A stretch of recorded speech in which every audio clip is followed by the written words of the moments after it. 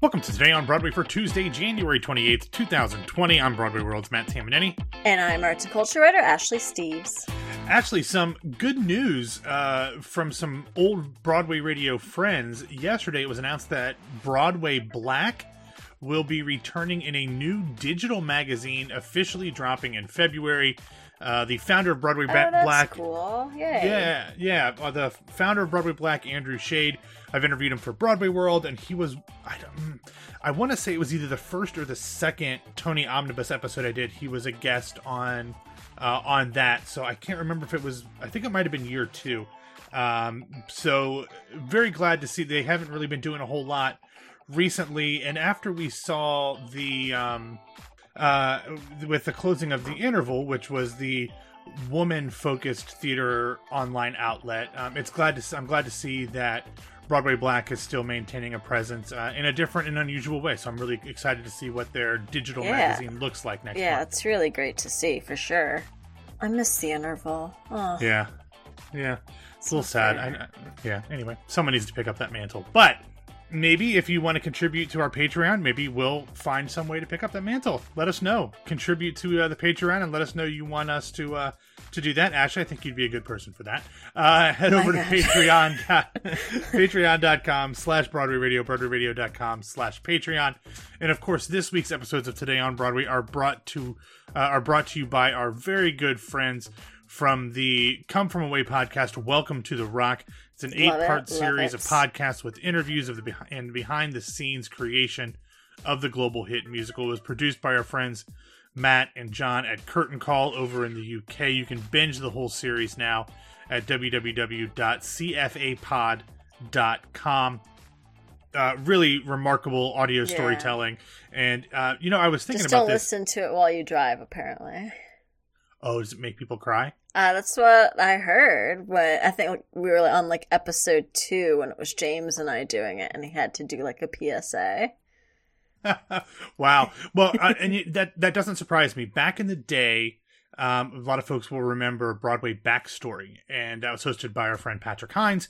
And sure, yeah. he did an episode on Come From Away, and I helped him do some audio recording for that. And I sat in on the recordings of the interviews for not only Captain Beverly Bass, but for the man who was the mayor of Gander. I think he was at the time in 2001 and is still currently, or at least at the time of that interview. And I was just sitting there listening during the recording, and I teared up listening. So anything Come From Away is going to hit you. And John has done a remarkable job with this podcast. So highly, highly recommend that. It's 8 episodes. They're all in our podcast feed, or you can find them at cfapod.com. The problem with podcasts, as I'm on a podcast, I only listen to the podcasts that I listen to when I'm at the gym. So I'm going to have to shell out time to listen to this on my own, not surrounded by a bunch of people, if it's going to make me cry, because I don't cry in public unless I'm in a dark theater. Well, and also it's tough for you New Yorkers who don't drive anywhere. For me, anytime I'm driving, I'm just listening to a podcast. But see, that's what I'm saying. You're not supposed to listen to it while driving. Well, yeah, but we'll see. Anyway, Ashley, let's get into today's news. And it was a fairly quiet news day on Monday, so we're going to dive straight into last week's Broadway grosses. Coming off of the Martin Luther King holiday, it was another week that saw steep declines, dropping 9% at the box office, or $2,831,422. In fact, only 5 shows saw week-to-week improvement, and one of those had its first week of 8 previews as opposed to 7, while 3 others were either coming off of their opening week or had their opening week last week, and so they saw the pickup after all of the comps had gone. West Side Story had the largest increase of over 159K, moving from 7 to 8 shows for the first time. My Name is Lucy Barton also had a very impressive $538,000 week, which is very high for an MTC play. In American Utopia, A Soldier's Play and Grand Horizons also saw increases, although Grand Horizons was less than $500. As is to be expected, the biggest declines are from shows that would have a wide tourist appeal. Beetlejuice dipped more than 211K, then Cursed Child, To Kill a Mockingbird, Hadestown, Book of Mormon, and Moulin Rouge all dropped more than 125,000. However, what is most interesting about this, Ashley, is that of those 6 shows that I mentioned, the Book of Mormon had the biggest decline in attendance, but that was only by 3.29%. Oh, so, strange. while the shows, those all lost more than $125,000, but they basically sold the same amount of tickets. And in fact, 2 of the 6 shows actually sold more tickets. That, to me, is all talking about the dynamic pricing of Broadway tickets and how producers really ramp things up over those holiday weekends and how much extra cash. Say, everyone's coming in to see something like Book of Mormon for sure. Exactly. So they are making the most, it's supply and demand. When there's a higher demand, they increase the price of that supply. Now, Hamilton, whose prices are fairly steady, they don't do a whole lot of dynamic pricing because they're always fairly high. I was just about to say they're always dynamic. Yeah, the average ticket was $248 last week, but it of course remained at the top of the heap with $2,674,005, followed by Moulin Rouge, but they were more than $1 million behind. Then we had The Lion King, West Side Story, Tina, To Kill a Mockingbird, Wicked, Ain't Too Proud, American Utopia in 6 performances, Beetlejuice, Hadestown, Aladdin, Dear Evan Hansen, The Book of Mormon, Jagged Little Pill, Cursed Child, and Frozen, all in 7 figures. Now, actually, I am, on one hand, very impressed that 16 of Broadway's 25 shows last week were north of $1 million. Oh, yeah. But I know we always say that comparing numbers to what has happened in the past is kind of foolish, as tickets are always increasing. It's tricky for sure, yeah.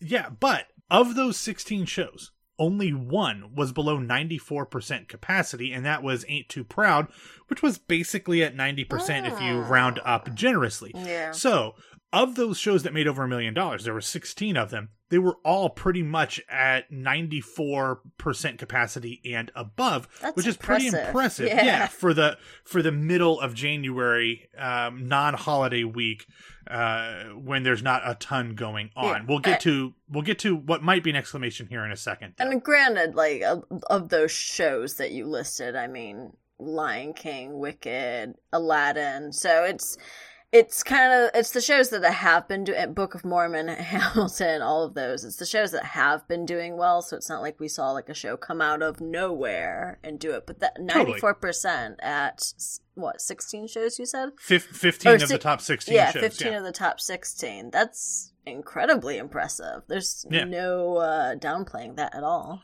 No. Now, what is not incredibly impressive is the fact that Grand Horizons, coming off of a middling midweek review, grossed only $216,238, hampered a bit by a lot of comps during opening week in the smallest theater on Broadway, but still not a great number despite some pretty good stars.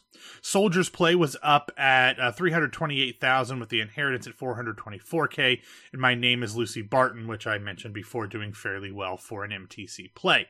Now, other than Cursed Child, which almost doesn't count, those are the only 4 plays currently on Broadway, and they were the bottom 4 grossers last week. Now, keep in mind that Broadway week, which is now literally 3 playing weeks on Broadway, January 21st through February 9th. No, I used to make fun of it when it was Broadway week and it was 2 weeks. Now they're like, forget you, it's now 3 weeks.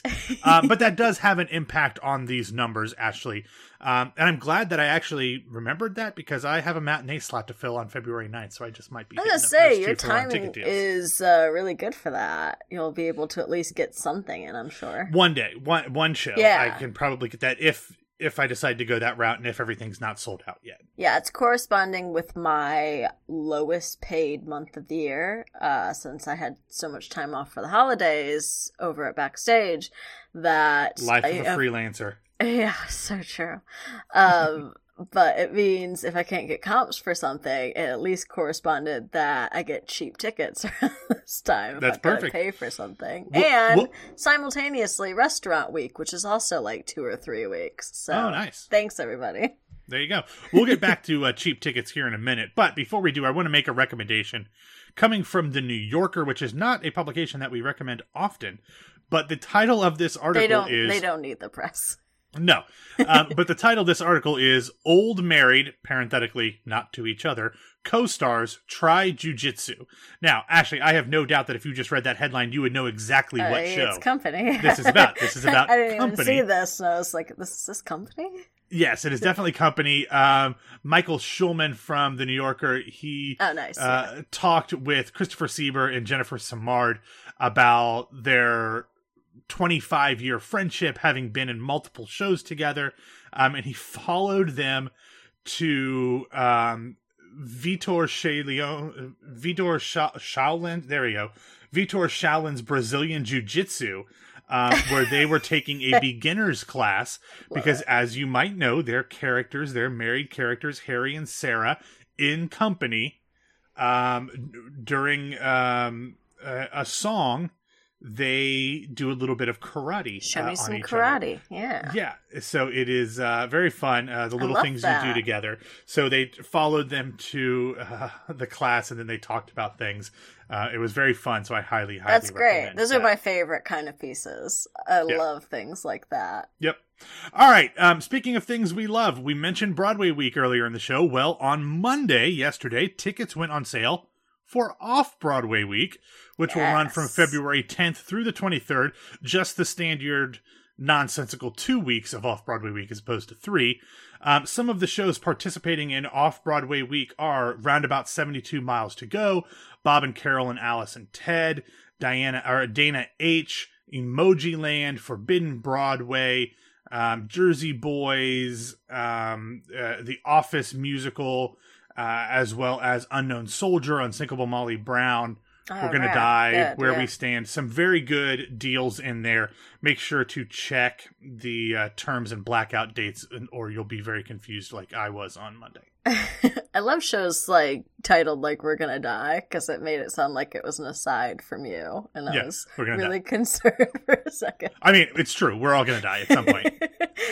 Yes. Love some pessimism mid-show. Some existential dread there. But we will have a link in the show notes for how you can get tickets. Also happening on Monday, Broadway HD announced their slate of films to be released in the month of February, and they include on the 1st, the 1954 Best Picture nominated film of Seven Brides for Seven Brothers, starring Howard Keel and Jane Powell. Then on the 6th, the Donmar Warehouse production, which was actually at St. Anne's, of The Tempest, which is the all-female production directed by Phillida Lloyd. Then on the 14th, Valentine's Day, we have the Royal Opera House production of the Sleeping Beauty Ballet. And then on February 20th, we have a production of David Hare's Absence of War, starring Inspector Morse star John Thaw. And one last thing, Ashley, this is something that I was a little surprised by, but Ryan Heffington will choreograph all of the dance sequences in the upcoming film adaptation of Jonathan Larson's Tick, Tick, Boom. Now, since Lin-Manuel Miranda is directing the film, I just kind of figured, of course, Andy Blankenbuehler is going to be choreographing this. But he is not. I hope they haven't had a falling out. I hope that they are still, part of the squad or whatever they call each other, the cabinet. And he's just busy as hell. Exactly. Always. Yes, he is currently out of town working on Fly, and who knows what happens. God. So I'm just going to believe that he's too busy rather than the cabinet has broken up in some sort. But Heffington has worked on a ton of projects, both on TV and film, as well as music videos. But, Ashley, I would be shocked if he is not best known for choreographing one of the most iconic music videos of the past decade, Sia's Chandelier. Ooh, very nice, yeah. Yeah, so I definitely think anybody who has seen that video knows that he's a very skilled choreographer, because it is one of the weirdest, most interesting, visually dynamic videos that you will ever see. And what's that when there's actually... What's that dancer's name? Maddie something or other from Dance Moms? Oh, God. You said Dance Moms, and my brain shut down. Yeah, I'm sorry. Anyway, go ahead. You like what? I do like when, the rare instances of when you're aware of pop culture moments. Like pop music. Here's a little secret. I'm actually more aware than I let on. It's just a really good. It's a really good cover to not have to deal with things that I don't really care about. I believe it. Shh. Okay, but now thinking of Tick Tick Boom, they don't have a ton of like serious dance numbers in that show, so I would imagine it's going to be more movement based, Ashley. However, having been familiar with Chandelier, I'm going to bet that the song Sunday is going to be very, very cool. Now that, of course, is Jonathan Larson's take on Sunday in the Park with George. Sunday, yeah, from a diner. Sunday, yeah, but this is set in a diner rather than on an island where he's in waiting two rivers. Tables. Yeah, yeah.